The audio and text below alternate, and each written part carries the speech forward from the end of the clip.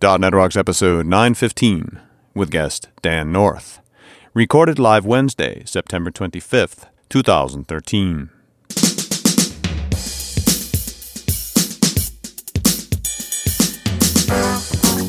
This episode is brought to you by Telerik, offering the best in developer tools and support. Online at telerik.com. And by Franklins.net, makers of GesturePak, a powerful gesture recording and recognition system for Microsoft Connect for Windows developers. Details at gesturepak.com. And now, here are Carl and Richard. Hey London! It's .NET Rocks! Yeah! Wow! Holy crap! Yeah. This is a very fancy room. It's a little too fancy for us, actually. Yeah, a little gilded, a little, cold plate. It's got a bit of wear in it here and there. We're in the town hall in Shoreditch? Shoreditch? No, all of our houses are like this here. Okay, yes. We're just in somebody's living room. Yeah, this is the Downton Abbey guest house. That's it. Here we are in London. Yeah. Who'd have thought? I'm glad we're here. It's been good fun. Great fun. Love the people. You guys are great. Give yourselves a round of applause. Love you.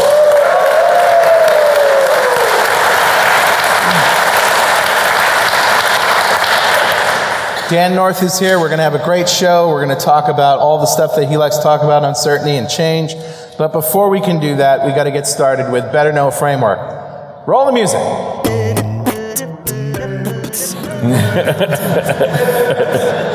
All right, buddy, what do you got? Well, what I got isn't so much a Better Know Framework, but I have, what I like to do in front of live audiences, a sort of a joke. Oh, okay. But this is, I swore when I started .NET Rocks I would never read code on the show. No, it's a mistake. But I'm going to right now. Okay, you're making a mistake. It's actually a struct. Oh. Yeah, you know what a struct is. Yeah. Everybody knows what a struct is? Okay, yeah, so this is like a static class. It's just a structure. Now in a struct, you have the type of an item on the left, of an element, whatever the hell you call them. I don't know what they are. I'm a VB programmer, give me a break, right? And you have the name of it on the right. So, struct, software consultant. Uh-oh. Double salary. Long lunches. Float jobs. Character unstable. Void work. Constant pain in the ass. Unsigned agreement. Short fuse. And static progress. Thank you very much. Nice.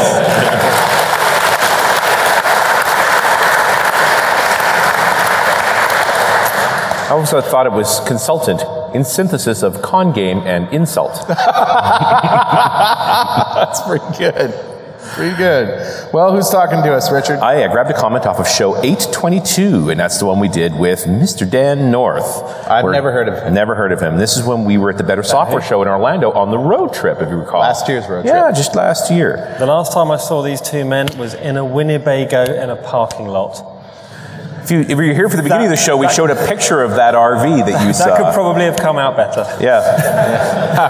The curtains were drawn. And there was bourbon. Yes, that's right. Much bourbon. And those sides were popped out. Right. Let's just move on. The jacks were down and we were leveled. It's just wrong. It's just wrong. So yes, that was back then, and this comment comes from Julian Hager, and he says, Dan North talks about uncertainties and the things that we don't know that we don't know. This reminded me of some ideas from the lean startup approach in which the startup optimizes for rapid knowledge acquisition above features for feature's sake. Lean Startup encourages teams to start by considering their key assumptions and defining testable hypotheses from them. Early product increments are then developed as experiments to test those hypotheses. He's talking about Eric Ries's Lean Startup book, to the letter. That's exactly what that is. And it happened to be just on the DevOps talk, and I end with, you really need to read this book. It's a great read, but it's really specifically about this idea that the biggest danger you've got is that you're absolutely confident about something. Well, the thing that staggers me is it's taken us this long to try applying science to building stuff. No, just crazy talk, Mr. North. I know. What if we had a hypothesis that this product will either work or not, and then we tried it? And we actually tested it with the customer. And we found out whether... And there's some pretty good reasons why we didn't. And your talk was... if you think like the premise of your talk was a lot of the reasons why we didn't used to be able to. Yeah. Which is the cost of getting an idea out of my head as a business person and into... in front of users was prohibitive. So I would have to batch up all my ideas and shove them into like a requirements document and send all that down the line. Whereas now, we've shortened the development cycle and we've shortened the path to production, the operations piece with DevOps and continuous delivery. So I can try 5 ideas simultaneously. Sure. And that's okay. As well you should. And ultimately, Reese's book gets into, you'll always find a customer for your idea. The question is, can you find enough of them to make that idea worth achieving fully? So it's really about how big is this opportunity? Does it really make sense? What I love about all these ideas like Lean Startup is that they're bringing us straight into the 70s. And believe me, that is decades beyond where we were before in the 40s, which is how most management works. It's true. The 70s, you've got Boeing designing planes. And the way you design planes, it turns out, is if you're designing wings, you have to get several different companies building a wing. And it used to be just a great way to get lots of ideas for building wings. Now it's a legal requirement. So you have to get different companies building wings, and they're not allowed to talk to each other. Because if they happen to have a bogus assumption and that ends up in all 3 wings, you can crash a plane. All the wings could fail. Right. So, but it's rather than it being like a cost of sale. So you 3 guys, you're all going to pitch your various wings, and I'm going to choose one of you. Is I will pay for the development of all 3 of those up to a point, and then I'll choose the one I'm going to go with. Once you've proven it to a certain level. We call it concurrent set-based engineering, which really doesn't roll off the tongue at all. No. But it's a cool idea. It's a cool idea. 40 years later, we're going, hey, we should try that. That's a great idea. So Julian, thanks so much for your comment. A .NET Rocks mug is on its way to you. And if you'd like a .NET Rocks mug, just write a comment on the website at .NETRocks.com or on any of our mobile apps. We've got them for Windows 8, WinPhone 7 and 8, Android, and iOS. And those apps were built by Diatom Enterprises, who'd love to build you an app as well. Just go to diatomenterprises.com. And before we go any further, I need to tell you that Pluralsight provides comprehensive developer training online. They have hundreds of hardcore developer training courses authored by MVPs, industry experts, and guests on our show. They release over 40 new courses every month and offer a free 10-day trial. Still, 200 minutes of access to their vast library. A wide range of topics, including coverage of iOS, Java, Android, web development, and pretty much anything you can think of on the Microsoft stack. Try Pluralsight today. Subscription plans start at just $29 a month. And with that, I guess we should formally introduce Dan North. Dan writes software and coaches teams and organizations in agile and lean methods. He believes in putting people first and writing simple, pragmatic software. Let's give a round, warm welcome to Dan North.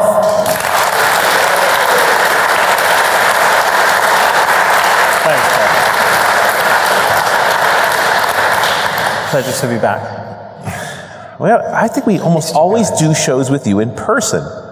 It's either at NDC or it's at Better Software. There's all this cool technology about, recording me over the intertubes and syncing up the... I've never had that. Yeah, we never done that. We save that for all the special people. Well, because... Dan, let's just give them a mic and see what happens. Well, you put people first, so do we. You're in person all the time. There you go. Yeah, we always make time. I feel special. It's your thing. We're just trying to play along, basically. Yeah. So what have you been working on? So this is almost exactly a year to the day since I went independent. Wow, so good for you, I've been independent for nearly a year. And about a year ago, someone said to me, so what are you going to do when you go independent? I was like, I don't really know. There's 3 things I love doing. I love... and I guess they all come under the banner of optimizing. So I love optimizing organizations. Right? I like helping an organization be the right shape to do what it wants to do. Right. I love optimizing kind of teams and people and coaching and all that one-on-one kind of stuff. And software. So I love coding. And so I've been trying to find kind of carve out some stuff where I get to do all those things. Mm-hmm. And I'm now about a year into that, and someone last week said, so what are you doing in there? You've been independent for a year. I don't know. So you're going to write software to help people motivate themselves to optimize their businesses. There you go. All in one. That's the product That's amazing. Yeah. Well, no, so for instance, I'm working with, and I'm allowed to say Bank of America. Yeah, nice. And until recently, it was I'm working with a large unnamed bank, but no, I'm allowed to speak. I'm not, okay, the big caveat of I'm not speaking on behalf of anyone other than me. Oh my word, what fun. So literally, I know fun, big American bank doesn't sound... So in the last, I've just been in there the last couple of days, I'm coaching their kind of Scrum Masters, coaches on how to look at metrics and all the lean startup kind of flow type ideas. So how to figure out, how to measure things like cycle time, throughput, all those sorts of things. There's some interesting challenges there. How to get teams lined up behind work and all those sorts of things. And I just spent the last 2 evenings hacking on Python with them. It's very strange because I'm a Bank of America customer, and lean isn't the first adjective that comes to mind when I think of my dealings with them. It's nuts. And the way it started, they got a CIO who a couple of years ago joined them. And like usually this is just sort of, a random rumbling in the upper echelons of an organization. Yeah. So this guy, he's joined and he's walking the floor and he just sits down next to someone and starts pair programming with them. Wow. Right? That's a weird CIO. If it was a CTO, that would have been okay, but a CIO doing that, that's weird. That's pretty unusual. Yeah. Mm-hmm. And so then they've got this guy who's like so they have these like weirdly, I think kind of largely made up job titles in banks. So you have things like a VP, which is junior to a director, which is junior to a managing director, which is, I don't understand what the titles are. But this one guy, he's quite a senior manager and he's looking after several hundred people. And you can imagine, very conservative, very hierarchical organization. Right. And he's just put everyone in a bag and shaken the bag up. And he's like, okay, let's see what happens. and it's nuts.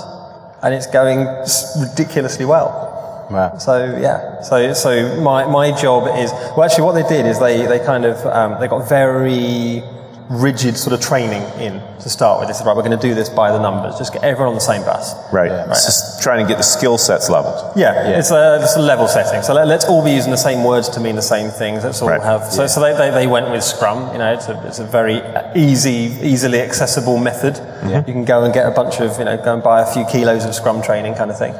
So they got very kind of standard across the piece. And then they said, right, well, this obviously is a starting point. It's not a goal. So now how do we start as an organization tuning that? So I joined them after about a year of this transformation, maybe a year and a half, as like an advisor. And my job is, I'm not in there full time. I'm in there a couple of days a week. My job is to wander around and get in trouble. Well, when I think of, you talked about the chaos monkey at Netflix. Right. I'm the chaos monkey in Bank of America. That's exactly what came to mind because when I think of Bank of America, I think of a very old, set in its ways, big, sort of corporate, structured. I mean, how widespread is this? Is this just one team? So it's the operations part, well, it's one of the operations parts of the bank. So operations in a bank isn't DevOps. Right. Operations in a bank it's actually the really unsexy stuff. So you've got these traders and there's like maybe millions or tens of millions of trades happen in a day. And all of those are between a small number of counterparties, like other banks and whatever else. So if you kind of squish them all together and net them all down, you end up with just a small number of payments that end up going to wherever they go. Yeah. The bit where you figure out what all the business rules are to net all those things down and move them around is really complicated. And there's a ton of things like regulatory hoo-ha behind that. And so it's trying to make sure you have audit trails for everything. Audit trails for everything, and especially something like Bank of America, which is actually Bank of America Merrill Lynch. Right. You can look back over the history, and there's just lots and lots and lots of different banks and organizations that have banged together over the centuries. So it's not just this is that part of the bank, it's this is that part of several banks over history. So you've got many systems, usually doing fairly similar things in slightly weirdly different ways. And so an awful lot of the complexity is just having so much stuff. Right. So that's and so it's just it's a part of that part of the bank. And it's, so far in London, it's about 150 something people. Same in kind of New York. Similar sort of size, 150, 200 people. So I mean, it's more than a couple of teams, but it's still not, It's not the whole organization. They're like well over 250,000 people working for them. So what kinds of chaos are you going to inflict in this organization? What kinds of change are you trying to bring about? Well, this is the weird thing. I'm not. So these guys are doing this. What they're doing is they're saying, it really is that experimental thing. We wonder what would happen if. Right. So you've got these, very, very experienced, very senior folks. They've maybe been in the bank for 20 years. Right. And they, got their whatever senior title. They're going, I'm just going to throw that in the ring and I'm going to go get a job in a team. Yeah. And so you've got these like scrum teams, like feature teams, whatever. And you'll have a mainframe guy, you'll have a couple of Java people, a Scala or Python programmer, and then you've got like a very, very, very senior manager going, well, how can I help? Give me a thing to do. Yeah, so and it's nuts. And they just flattened all the hierarchies, and they're going, let's just see where this goes. See what happens. how do you not just have chaos?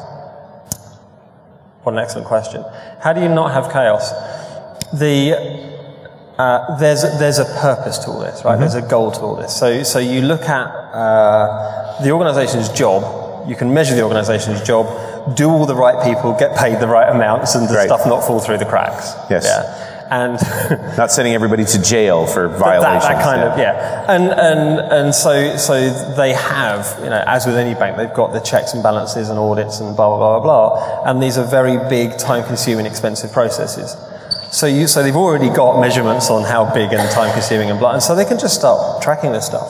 So it's not let's just throw some people in a room and see what happens. It's let's pick some of these kind of low-hanging problems. Let's say this thing here really shouldn't be this hard. This thing shouldn't have this many errors. This thing should be quicker to do.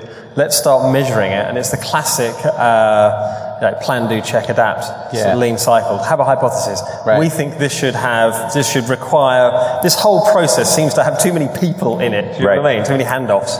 So it's not just software. No, and this is the fascinating thing for me, because most of the change I've seen in 20 odd years is as an IT guy outwards. Sure. So this is now coming into an organization, and they actually have a group of people called change, and I'm usually that's usually an anti-pattern to me. So you've got the change guys over here. So you're the boring guys, and these guys over here are the change guys. Yeah. They cause a lot of trouble, so we keep them over there, where they won't do any damage. No, and this is the opposite of that. This is when you want to change a process in a bank, the IT bit might only be a tiny part of that. Right. You've got process change, you've got organizational stuff, you've got people stuff, training, all that kind of stuff. Oh, and there's some IT change that needs to happen as well. So the change element of it, if you like, is dovetailing all that stuff together. And it's like for a techie, this is mind-blowingly eye-opening for me. I'm kind of seeing, because most of the stuff, even when I've done quite big change, it's been quite big change in IT functions.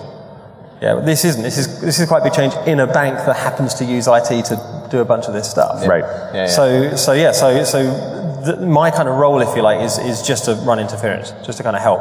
Yeah. So they'll say, we're interested in doing this thing. Help us validate that idea.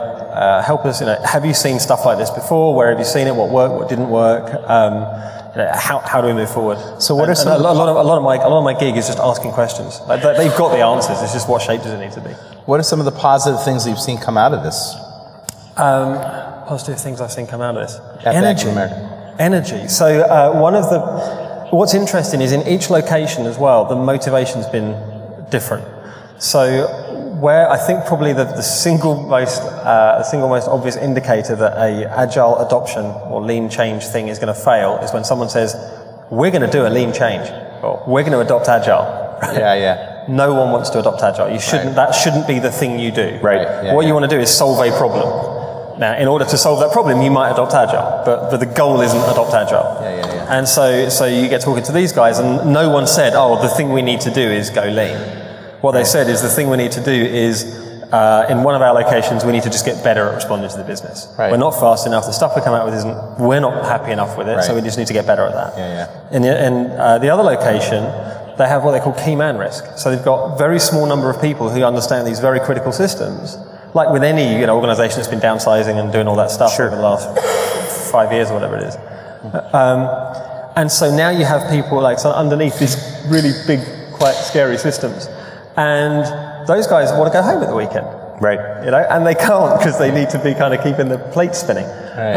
And so what you're getting is, and most of these are kind of legacy systems like COBOL and whatever else. So one of the crazy things I'm seeing is Java programmers and .NET programmers and whatever learning COBOL. Yeah. That's weird. Yeah, right. So you've got these teams, and they're all cross-functional teams, and someone's sitting there pairing on a green screen. I'm looking at the Java guy, and I'm thinking that's never going to appear on your CV. Yeah. I programmed in COBOL. So Python, yeah, Java and COBOL. Nice. I see where you're going there. Here's some punch cards. You'll be needing those, right? And the reason that they're doing it, the reason this guy's learning COBOL is so that his teammate can go home at the weekend and see her family. Right. Yeah. And you're just thinking that, they know the take one for the team thing. Right. That is like, these guys are doing that at scale. They're saying, in order for us to work better as a team, we all need to, okay, they're not going to know the system as deeply as she does. She's worked on it for 10 years or whatever. Mm-hmm. Right. But they know enough that she can step away and go, right, I'm going to go for a lie down now. Yeah. It's going to be okay. It's fantastic. Stuff doesn't just stop. It's amazing how many times we get these linchpin people that we just don't, sometimes we don't even realize how critical they are till they are gone for 2 weeks and something goes wrong and nobody knows. And nobody knows. So that's one part of it. Another part of it I've seen, and again, I suspect this is more in kind of very conservative banks, you'll see this, is what I'm used to seeing. I used to work for a big agile consulting firm that would go into lots of these organizations, so you kind of start to see patterns and things. Is there was a sense of helplessness is the wrong word. Like I would be doing work in a silo in a bank or whatever, right. and I would just be handed the work, and it was like a production line. Here's some requirements, keep typing till the requirements are done and send them on their way. Now you are a cog in a machine. You are a cog in a machine. You're aware of the gear on your left and the gear on your right. On my right. And nothing else. And if you ask me, the gear on my left doesn't have a clue and the gear on my right is lazy. Yeah. And if you move a long one, they'll tell you that the gear on their right doesn't have a clue and the gear on the left. So everyone's like, but no, you go into somewhere like the bank in the areas where we're doing work, and there isn't that. All these developers and testers and DBAs and all these other techies are saying, right, in order to do my job properly, I need to understand how this stuff's being consumed. So they go and sit with operations people. And I say, well, how do you do your job? What do you do? Well, I do this. Blimey, I could make that easier for you right now. Yeah. And I just, hang on a minute, I'm just going to code something up while we're sitting here. And they do. And so they're taking a genuine interest in how the business works. Right. And so there's as many ideas coming out of how we can make the car go faster from within the delivery function, if you like, as comes from the guys. Do you think that's just this is not just that developers see things differently, but it's just a fresh set of eyes on a problem? Right. Because I got to think the IT getting up and watching how dev does a bunch of things. Like my favorite one for that has been stuff like how the dev side gets ready to do a test run. And just how painful it is to stand everything up and configure and so forth. And an IT guy goes to that and he goes, we got automation tools for that. We can make that go. Well, and the interesting thing is, or one of the things that fascinates me is if you ask someone, what's a thing I could fix? What's a thing that I could make go away? They'll say, do you know what? And they'll point something out, and they're right. That's the thing they could make go away. Mm-hmm. But you watch them for more than 10 minutes, and you say, you've done that thing about 4 times now. Right. What thing? Yeah. Right? What thing? Because that's unconscious now. They don't even see it. The thing that's the real drag factor, they have that autopilot while they're doing some other stuff. It's head down work, right? When you've got your head down doing it, you don't have your head up enough to see that you've done it over and over. That you've done it over and over again. And so what you want is, if you ask, and this is the faster horses thing. Mm-hmm. If I ask you what you want, you'll have some micro optimization of what you're doing. Whereas if I watch what you're doing, or even if you watch what you're doing, if you move from like there to kind of, step back a couple of feet and just take a look, you start to go, oh my word, I do that, don't I? I do that thing. And immediately it's like, well, how can I make your horses go faster? Well, here's an internal combustion engine. Yeah. Oh, right. Where does that go on the horse? Yeah, exactly. How about that just make my horse slower? Look. Does it go back the other way? Do the engineers get to go shadow the sales guys and the managers and see how they do their job too? Well, what's interesting is that everyone is now focused on how do we make the car go faster. Mm-hmm. So this is a reference to, I think it was the Williams team. Toyota way, maybe. He was talking about optimizing, and he said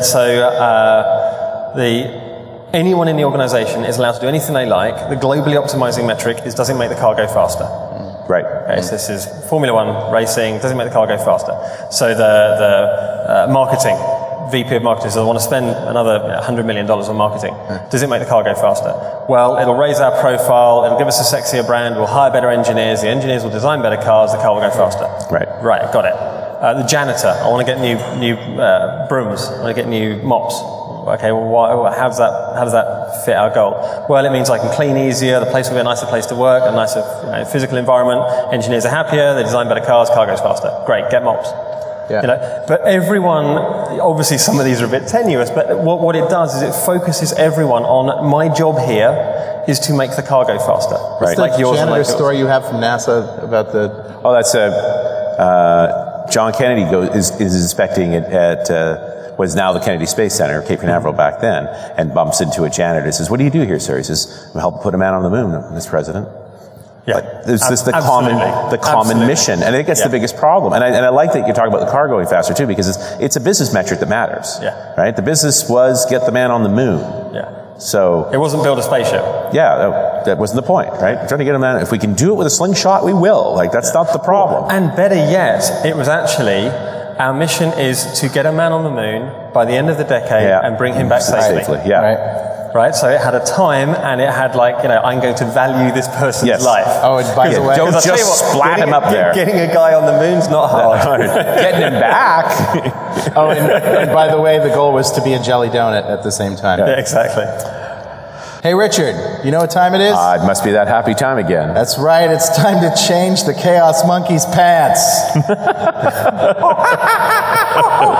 Put on a hat. No, it's time to give away a Telerik DevCraft Complete Collection to one lucky member of the .NET Rocks fan club. But before we do that, before I tell you who it is, I need to tell you that Kendo UI is everything you need to build HTML5s and JavaScript sites and mobile apps. Of course, it comes with server-side wrappers for ASP.NET MVC, so you'll be able to produce awesome HTML5 apps powered by Kendo UI without being forced to write that pesky JavaScript. Simply program on the server, and the Kendo UI wrappers will handle the HTML and JavaScript for you. You'll have fun, and your boss will be amazed. Visit the official Kendo UI website at kendoui.com/DOTNET to find out more about Kendo UI and download the free 30-day trial with full support. And don't forget to thank Telerik for supporting .NET Rocks. We wouldn't be here without him. That's right. So who's our winner, bud? Today's winner is Emerald M. Salazar from Sao Paulo. Congratulations, Emerald. Round of applause. No golf clap today. No golf clap, Yeah, that's right. that's The right. big clap. And he just won the DevCraft Complete Collection. That's everything Telerik does in one box. Including Kendo UI. Including Kendo UI. We're also giving away a Carl Franklin CD. That's been a while, my new album that I've been talking probably way too much about. Good songs, man. The guy who drove us to the train station, I think did you give him one or sell him one? The cabbie? Yeah. But you split him sold for the CD airfare. for the cabbie. The cabbie today, I gave him a copy and he was just He loved jamming it. to it. Yeah, it was great. Beverly Wendell from Chillicothe, Ohio. Congratulations, Beverly.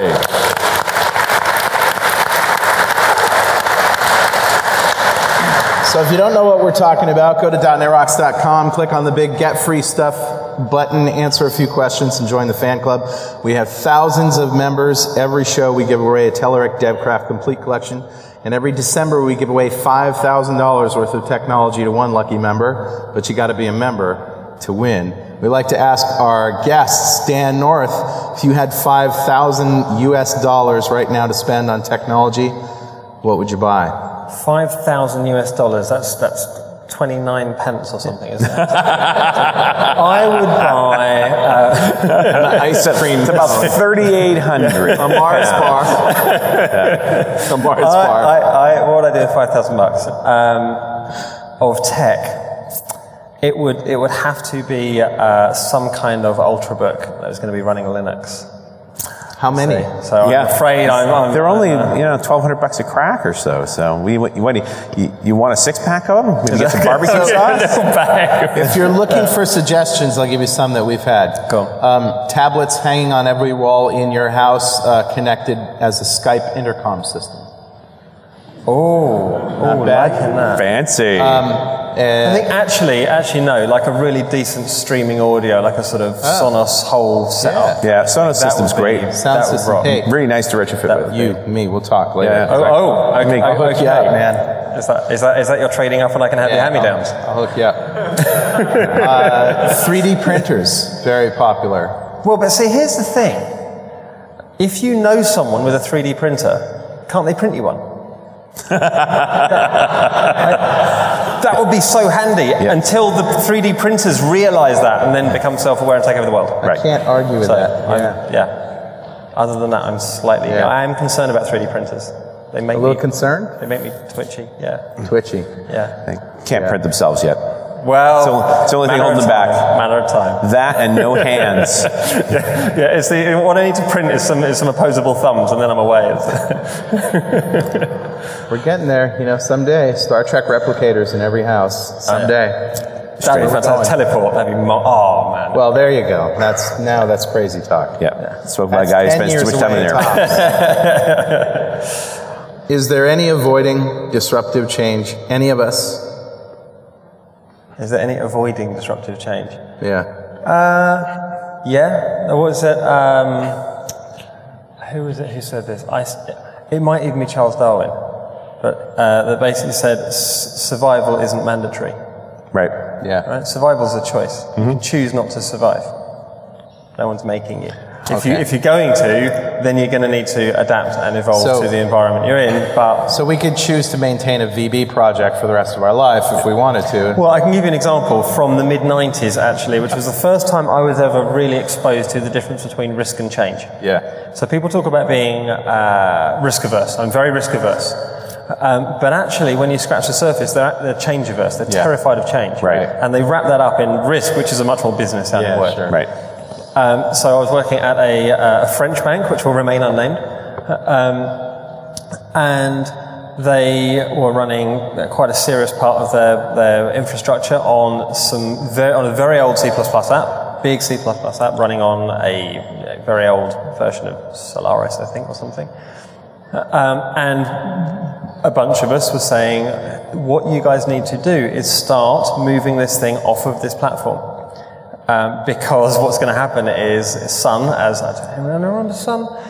going to end of life this thing. Yeah, what is the Sun you speak What of? is the Sun of which you speak? It was eaten by a huge... So this thing's going to be end of life. No, that's fine. We're risk averse. We don't want to risk... That's a high-risk strategy. Right? So here's what happened. We got to the point where the platform that's running in a production environment, you couldn't compile it anymore using the oldest supported version of the C++ compiler on the oldest supported version of Solaris, because the language had changed. So they were using features that even when they wrote it were deprecated. So now the oldest, so you literally couldn't compile the stuff that was running. You know that build thing? Yeah, and so you couldn't create new binaries to run on a different OS, and the thing they were running on, the platform they were running, was no longer supported. The actual tin, the operating system, patches, security, none of it, right? The binaries.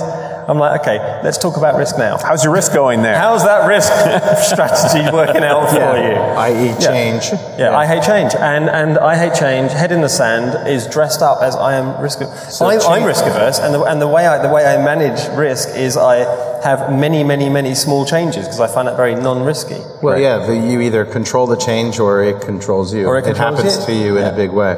Yeah. It's going to anyway, maybe. And you mentioned the Netflix kind of example there.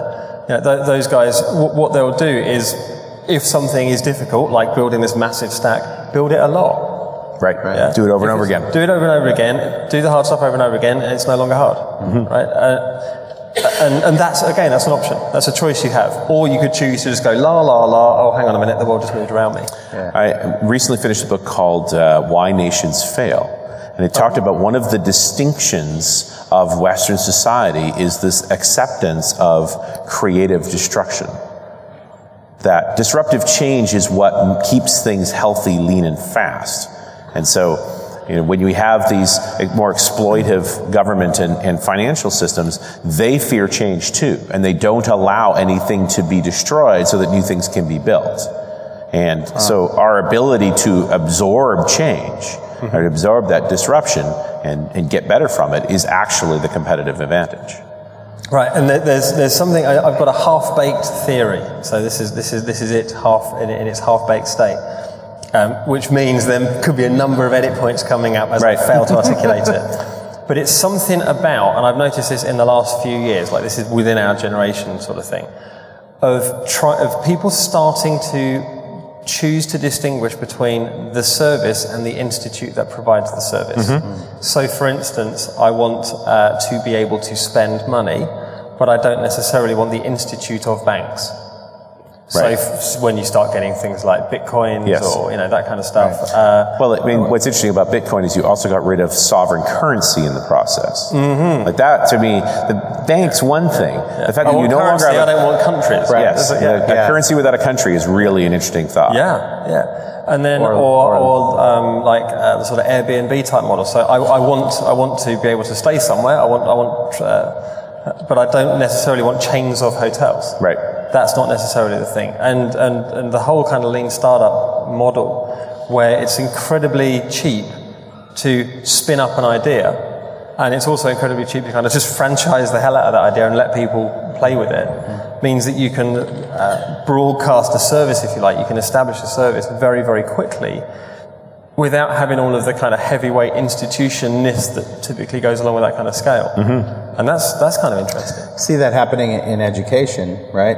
We're all for education. We're just maybe not everybody going to university is an idea that is changing. Well, or Khan Academy. So you'd have somewhere, typically you have these seats of learning, these institutes, and your knowledge is handed down. Yeah. And when you go to college, obviously you only discover this after college. Sure. But is the con that all of your textbooks were written by your lecturers. Right. And if you go to the next university, all of their textbooks were written by their so it's basically like a little pyramid selling scheme for lecturers' books. Oh yeah. And oddly enough, they revise every semester.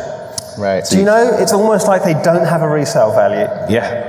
No, so the Khan Academy starts with a guy whose buddies are struggling with a class, and he says, well, look, I'll put together a 5-minute video to help you with that topic. And he does, and they go, oh, that's really cool, you should put that online. Right. And then, so that kind of went viral, and then it became, actually, I don't need to be the only person putting these modules together. We can crowdsource that. Mm-hmm. Yeah. And then what I love with the successful ones of these is you hit this inflection point where now, like, I want to produce a video that's good enough to be on the Khan Academy, and now their panel or whatever have the wonderful problem of sifting through like 10 different attempts to describe one really arcane thing to choose the best one. Right. So they basically just completely democratized access to very, very higher order learning. The well-ranked, high-ranked ones will rise to the top, and that's what it's wonderful. And so I can go any subject I care to think of. I can find I'm used to Khan Academy, but there's a whole bunch of these places doing this, and you'll go there and there's just this vast array of knowledge just there. Well, it's much, and I've thought about this quite a lot. It's much more efficient for, instead of sitting in a lecture and listening and maybe recording something and missing stuff, because you're 20 minutes late for a lecture, you're behind. Yeah. You didn't get stuff that the rest of it is on, right? You watch a video of the lecture, which is better because you can fast forward, you can pause, you can go to the bathroom, you can do whatever you want. And when they recorded it, they had edit points, and they could choose when they could replay bits and So then when you get together in class, you can spend that time actually discussing. And interacting instead of one-way me to all of 400 some odd students. Yeah. So one of the things I've been doing over the last year is my own classes. I do sort of 2-day classes, accelerated agile, which is kind of my take on where I think we should go next with agile software. Faster organizations, which is like kind of lean operations type stuff. And I started as, I had a bunch of material, and it would be me doing stuff for a couple of days, and that was the class. And then someone pointed me at a book called Training from the Back of the Room, based on a model called accelerated learning, which is like, it's adult education theory that it's come from. And the desperately sad thing is it hasn't made it yet into schools, into child education. I'll explain, you'll see what I mean in a second. So accelerated learning, the principle is that the best way to learn something is to teach it. Right. So, you're a musician. You've both been in situations where you're teaching someone something, and as you're teaching it, the act of teaching it, you're going, I just realized those two things are connected that I hadn't made the connection with before. Or I just discovered that I can, Well, we do this in all the conferences. You always submit sessions you haven't written yet. Yeah, absolutely. Right? Yeah, I'm going to have to now explain that thing. Yeah. Oh, crap. I got to sit down and, it takes days to put together a good hour-long talk, and you know roughly what you wanted to talk about. The curse of being able to come up with a good title on the spot. Oh, yeah. That's evil. I've got a great title. I wrote this awesome abstract. Now I have to fit it into an hour. How am I going to do that? But teach a week-long programming class, and you learn all sorts of things. And you learn all sorts of crazy things, because what you're going to get is all the questions that anyone would ask rather than that you would ask. Mm-hmm. So the accelerated learning model is you take a bunch of people and you have them working in small groups, 4 to 6 people each. And my job is then just to throw in kind of thought grenades, right? Yeah. So I'll throw something and they will then discuss that thing. Here we go. Bounce around the room. And I'll throw something in. And might have been a grenade, might have been something else. Might have been a banana peel. and you end up, these groups are like, there's a couple of things happen. One is that they're teaching each other, so they're learning. Right. The other thing is, like, say I've got like 30 people in a room. Rather than me on transmit to 30 people, you've got lots and lots of people sharing stuff with each other. Yeah. Like, and so the bandwidth and the quality of information going, it just rockets. Yeah. And you see a different energy in that kind of class. And, someone, who was it, Henrik Nieberg or someone, had a wonderful photo recently of like a 1940s school, or, like black and white photo, and all these kids sitting in there straight up in there. Right. And they're all facing forwards. And you're thinking, your first thing is, wow, this is a very well turned out class. And then the next thing you realize is this: no one is talking to anyone. Right. Because when you're at school, you're leaning forward like this, and if you look over, you're cheating. Right. And then we come straight out of that mode into exam world at university, and again, you're working on your own, and if you copy someone else's work, you're cheating. Into work, we're told collaborate. No. Yeah. No, that's a trick, isn't it? Right? Yeah. I'll be over here doing my thing. And so we have to unlearn a huge amount of really bad habits in order to get on with the people at work. Actually, Ken Robinson is from the UK, and one of the foremost talks about education, talks about exactly that. Like, by the time you've graduated high school, they've beaten the creative thought right out of you. Now you're ready for the workforce. Wasn't it Einstein or someone said that he's amazed that any kind of creative idea, any kind of creative spirit survives the education system. Right. So the tangent, we got off on education, but the point was that separating the institution from the service. From the service. And that happens a lot. And it's something that comes up again and again. And I hadn't thought about this until now, and I've noticed that whenever I spend any amount of time with you guys, I find myself saying that. So, so there's something that you cause to surface, which is kind of cool.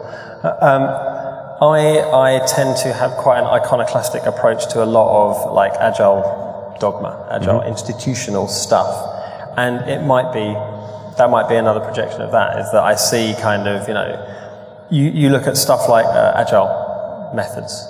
Right? The principles behind those things, the values behind those things, and I get that, right? I get focusing on outcomes. I get collaborating. I get understanding why we're doing something, and then it suddenly gets turned into this whole thing with rules and ceremony and dogma, bureaucratized, and certificates and nonsense and dogma, right? Yeah. And I'm looking at it and going, no, let's take the institution, please. I can see you building an institution. Stop. Yeah. Right. Let's just make it incredibly easy to have access to this kind of information. Right. Think that way.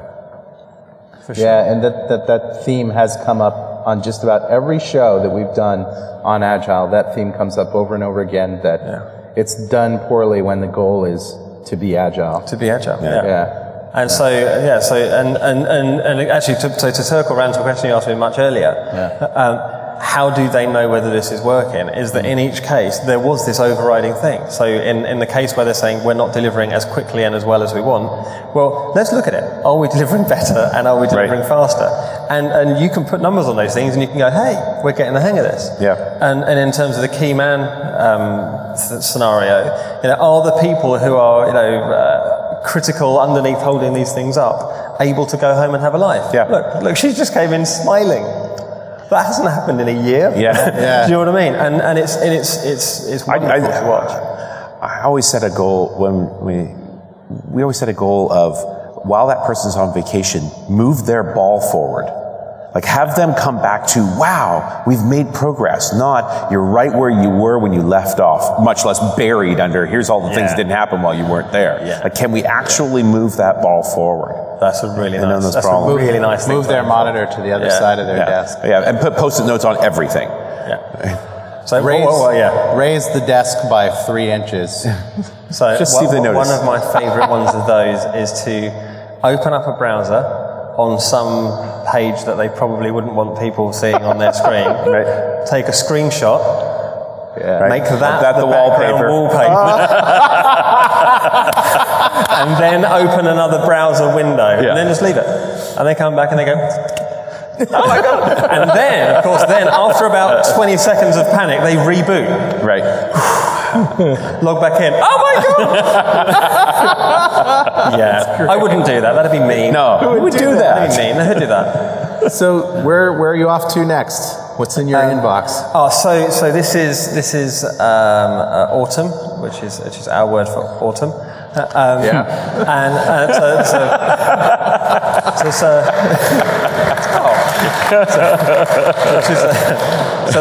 that's a crazy time of year for me in terms of travel for things like conferences and work, day job stuff.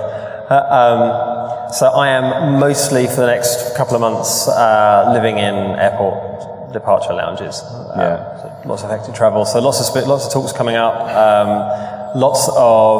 There's a possibility. So how's this for I said I was trying to have fun and trying to do different things.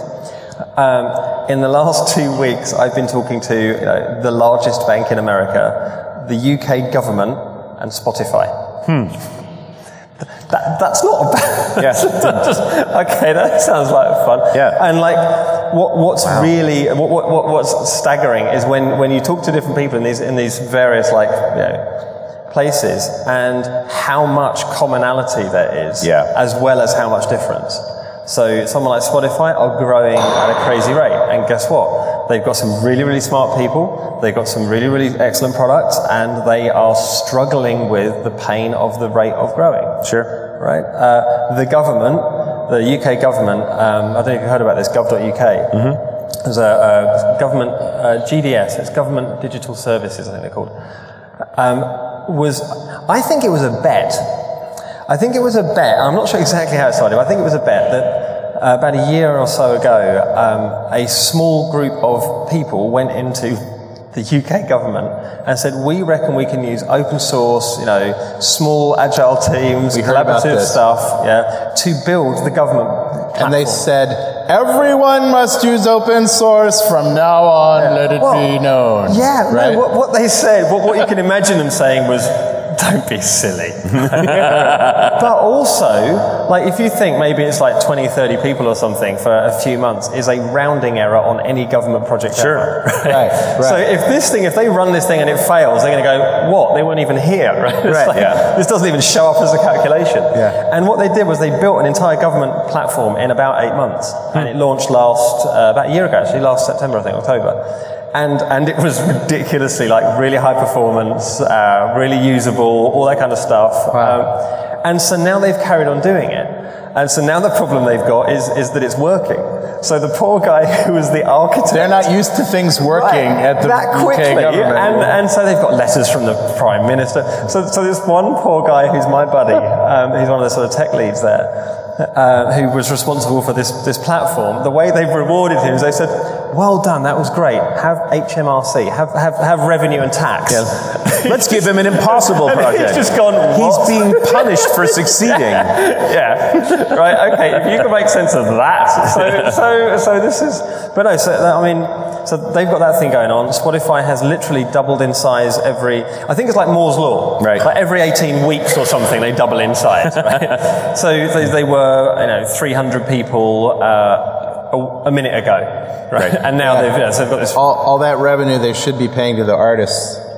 Well, no, as far as I know, vast gobs of money go to the labels, so where it goes from there, who knows? Really? I don't know. I don't know what All right, well, anyway. Well, the commercial side of this We'll have a whiskey and talk about that. I can see this might be close to home. Yeah, Carl, maybe. would you like to tell me about... Yeah, we'll have a whiskey and talk about that. Hey, guys, that's the end of our show. Big round of applause for Dan North. And we'll see you next time on .NET Rocks! Yeah!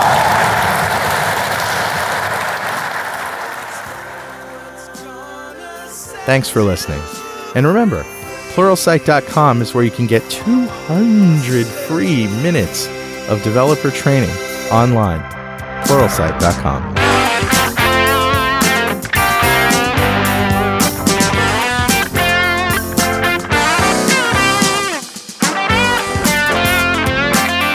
.NET Rocks is recorded and produced by PWOP Productions, providing professional audio, audio mastering, video, post-production, and podcasting services. Online at www.pwop.com.